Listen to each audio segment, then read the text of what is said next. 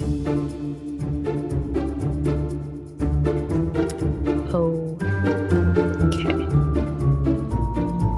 We got this. It's midnight. We're recording. It's fine. Hey, friends. Welcome back to the Field Guide to Body Language podcast. I am Laurel. I am your resident body language nerd. If you would like to support the podcast, you can do that on Patreon. I like to drop bonus video content on Patreon.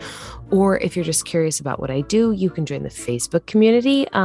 Both of those are under Field Guide to Body Language. So come on over. Lately in the podcast, we've been covering the developmental neuromuscular patterns, most recently core, distal, and head tail. And I wanted to drop this bonus episode because I have been thinking a lot lately about feet, which are not so much part of the head tail connection, but since feet are considered a distal end, they're obviously part of the core distal connection. I am reworking a workshop that I first presented several years ago called Find Your Footing, which I'll talk about in a few minutes because I would really love for you all to have the opportunity to join me. But I have been rereading articles on the feet and digging up exercises I haven't visited in a long time, and also remembering how much our feet influence how we walk, stand, move, and communicate. Now, if you're new to the podcast, then you might think that that sounds totally ludicrous, and I promise it's not. The whole body is connected in strategic ways, and I would encourage you to go back and listen to the last couple of podcasts on the body because they'll go more into depth on how the body is connected. But for now, let's chat about feet. If you track your steps and say you aim for 5,000 or even 10,000 steps a day, first off, get it. My husband aims for 10,000 steps a day, and it's no joke, especially in the heat of summer. When you take a step, you put one foot out in front of you and your heel down, and that's called the heel strike portion of gait. And then you roll through your foot on the way to putting your other heel down. Your feet hit the floor, and their structure supports you 10,000 times every day. And those are just the steps. That doesn't include standing still. That's a fair bit of work. Is there any other exercise that you would ever do to the tune of 10,000 repetitions every day? Of course not. So let's just have a moment for the amazing resilience of the feet. Okay, the moment's over. Now, what happens if something has gone awry with the feet? There are really three ways that feet can develop idiosyncrasies. A chronic injury, which is something that happens over time, something like plantar fasciitis or bunions, can also create a long-lasting change in the structure of the foot and therefore the movement of the body. Another thing that can happen is a traumatic injury, and that's an injury that happens quickly, like spraining an ankle or breaking a toe. The last thing to consider is something someone's born with, like Morton's toe or tight Achilles tendons.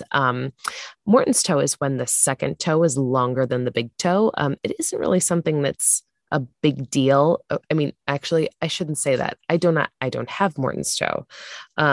So maybe it is a big deal, but I have a friend who has Morton's toe, and the only time she ever complains about it is like when she tries to get a pair of the sandals, like Birkenstocks that have like the ridge at the end, and her second toe runs into the ridge and it drives her crazy. So from my understanding, that is the biggest drawback in having a Morton's toe. Another example of something someone's born with that affects the feet is people who are born with really tight Achilles tendons, and they are the people who kind of walk on their toes. You might even notice that their heels bounce a little bit as they walk because that's how they absorb shock as they go through their gait pattern. But whatever the anatomical variation may be, what's happening in the foot is being rippled up into the rest of the body every time a step is taken. Even if you haven't ever had any of the aforementioned foot issues, footwear choices affect the structure of the foot and how we walk and stand. Just look at the difference between someone walking in stilettos versus someone walking in tennis shoes. One of my fellow Pilates instructors once said something that really resonated for me. This woman is just amazing. She holds herself to a really high standard and she never stops seeking out new knowledge. And I really, really admire her for that. But I digress. She said that shoes are foot coffins, and she was so right. The design of the foot is one of supreme adaptability and strength. Not only can it handle multiple thousands of repetitions every day, but the structure, especially when it's healthy, can adapt to multiple surfaces. And the more the foot is challenged to adapt to multiple surfaces, the stronger and more flexible it gets. Think of all the different natural surfaces that we walk on: grass, rocks, brush, sand. I'm sure there are more, but that's all I've got in my brain right now. The thought of walking on a rocky surface right now with our feet in deliciously cushy shoes or slippers, oh, I love slippers, doesn't really sound great. It sounds rather painful. But if you've been walking on the rocky beaches of Michigan barefoot over the summer, then it doesn't sound so bad. Maybe it even sounds like fun because the feet have had a chance to adapt to the surface and get strong enough to handle it. The same thing with sand. My ballet teacher always used to tell us that we should go walk on the beach because it would be good for our feet. I rarely did, though. Please don't tell her. I grew up in Santa Barbara, and if you walk barefoot in the sand for any length of time, your feet will be covered in tar, not to mention the sunburn that would surely ensue. But walking on the sand, like walking on rocks or barefoot on any other surface, forces the foot to utilize its adaptable design to build strength and flexibility. I should probably say something about the design of the foot. I will post some pictures up on the face group. That's right, the face group. I will post some pictures up on the Facebook group so you have a visual. But essentially, the foot is made of a lot of bones that either look like rocks or sticks, super strong plantar fascia, which is akin to the silver skin on a pot roast. It's really, really strong. And a bunch of muscles: bones, fascia, muscles. Let's unpack that a bit. The rock-shaped bones are all in the heel portion of your foot, from your heel to like midway through the medial arch of your foot. So there are actually 3 arches in your foot, but the one everyone thinks of as the arch is the medial arch. So there are rock-shaped bones from your heel to mid-arch. And one of those bones, the most posterior one, the one that's farthest to the back, is the actual heel bone. It's called your calcaneus. I think I'm saying that correctly, but if you speak better Latin than I do, please correct me. The toe portion of your foot, so from mid-arch out to the tips of your toes, the bones are all long and skinny, like sticks. Those are the metatarsals and phalanges. And again, feel free to correct my Latin pronunciation. There is a set of metatarsal and phalangeal bones for each toe. The names aren't really important for our discussion today, but if you're curious and you want to go look up what the structure of the foot looks like, then it's helpful to know the names. So those are the bones. The plantar fascia, and if you've had plantar fasciitis, you already know this, but the plantar fascia is a really strong, really thick band of connective tissue that passes from the underside of each toe under the arch of the foot and to the heel bone, the calcaneus. We're going to talk about this a little bit because understanding how the plantar fascia is connected to the rest of the body is one of the most clear ways to see how the structure of the foot influences the whole body, how it moves, and how it's held in standing. The plantar fascia doesn't actually stop at the heel bone. We identify the fascia on the bottom side of the foot as plantar fascia, but that line of fascia doesn't stop at the heel. It goes around the heel bone and is the same line of fascia that we also know as our Achilles tendon. I promise I put some pictures up in the Facebook group of this too. It's really super interesting to see. That line of connective tissue that houses the plantar fascia and the Achilles tendon goes all the way up through the back side of your body, around the back of your head, and like over the top of your head and to your brow line. Yes, the brow line. You literally can't consider eyebrow movement without first considering if someone has plantar fasciitis or tight Achilles tendons. You cannot separate the two. They are intricately connected. This is why I am taking the summer to cover the human body and how it's connected, because you can't really understand how the body moves until you understand the body. Now, let's talk about muscles. The way we work the muscles influences the structure of the foot. The fascia is doing all of the heavy lifting, or heavy connecting, I guess is more appropriate. But when you're going to really get in there and do some work on your feet, some footwork, it's important to understand where the muscles are and how they contract, because they are the motors that move the fascia. There are tiny little muscles that live totally in the foot structure and help like hold the arches in place. And then there are other muscles that actually control the foot and ankle, but they live like up in the area of your calf. And that makes all kinds of sense, right? Because the muscles live in the lines of connective tissue. And we just talked about how the plantar fascia and the Achilles tendon are connected. Now, let's get back to the whole shoes are foot coffins thing.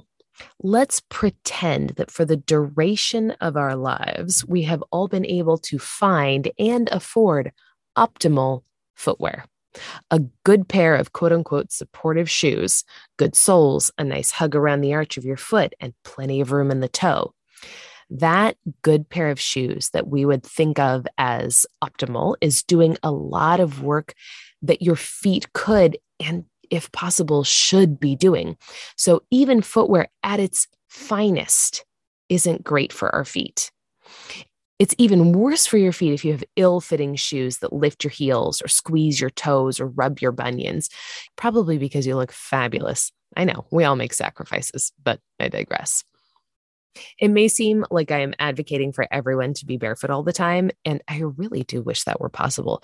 But in today's world where concrete sidewalks and public transportation and the occasional no shirt, no shoes, no service sign dictate that we must wear shoes, it just isn't possible or practical to be barefoot. Oh my God, can you even imagine being barefoot on the New York subway? Oh God. Or in a gas station bathroom. Oh, just the thought makes me cringe. Okay. So unfortunately, and obviously, we can't walk around barefoot all the time. And even if we could, most of us would be stuck walking on man-made surfaces, which have no give and would really hurt your feet if you walked barefoot on them for any length of time. Barefoot just isn't sustainable in today's world. So, short of taking lengthy vacations to dance barefoot and naked in a field, what can we do for our feet? How do we help our feet survive a life of ill-fitting footwear and walking surfaces designed for our shoes rather than for our feet? First off, walk barefoot as often as you can. If you have room to walk barefoot in the grass in your backyard or in the sand at the beach, take the opportunity to ditch your shoes and exercise your feet. If this isn't something you do on a regular basis, then take your time. Start slow so you aren't ridiculously sore the next day. Remember, walking may not seem like a workout, but there are a lot of repetitions, so soreness can kind of sneak up on you. Another thing you can do is get a massage. If you have the resources to get a full body massage with a good massage therapist, then absolutely go for it. Having a qualified massage therapist address the tightness in your whole body is the best option, because a massage therapist will feel tightness in the tissues and be able to address them in a way that just isn't available in other settings. Having your partner give you a massage isn't the same, unless they're a certified massage therapist, but you get my point. Professional massage is different than a partner's back rub. Another option that can be a little bit more budget friendly is to just go get a foot massage or go get a pedicure. Many salons will include a foot and calf massage with a pedicure, and that can be a great little like a little cheat, a little life hack, if you will. And then when you do walk around barefoot, your toes look fabulous. Stretching is another great option to help your feet stay happy and healthy. I'm going to walk you through a handful of stretches in a minute, but if you come to find your footing, you'll get lots more stretching resources. Actually, since I just mentioned again, I should give you the details now, and then we'll get into the stretches. So find your footing is, wait for it, a foot workshop. I know. Um, I'm going to talk a little bit in the workshop about the anatomy of the foot.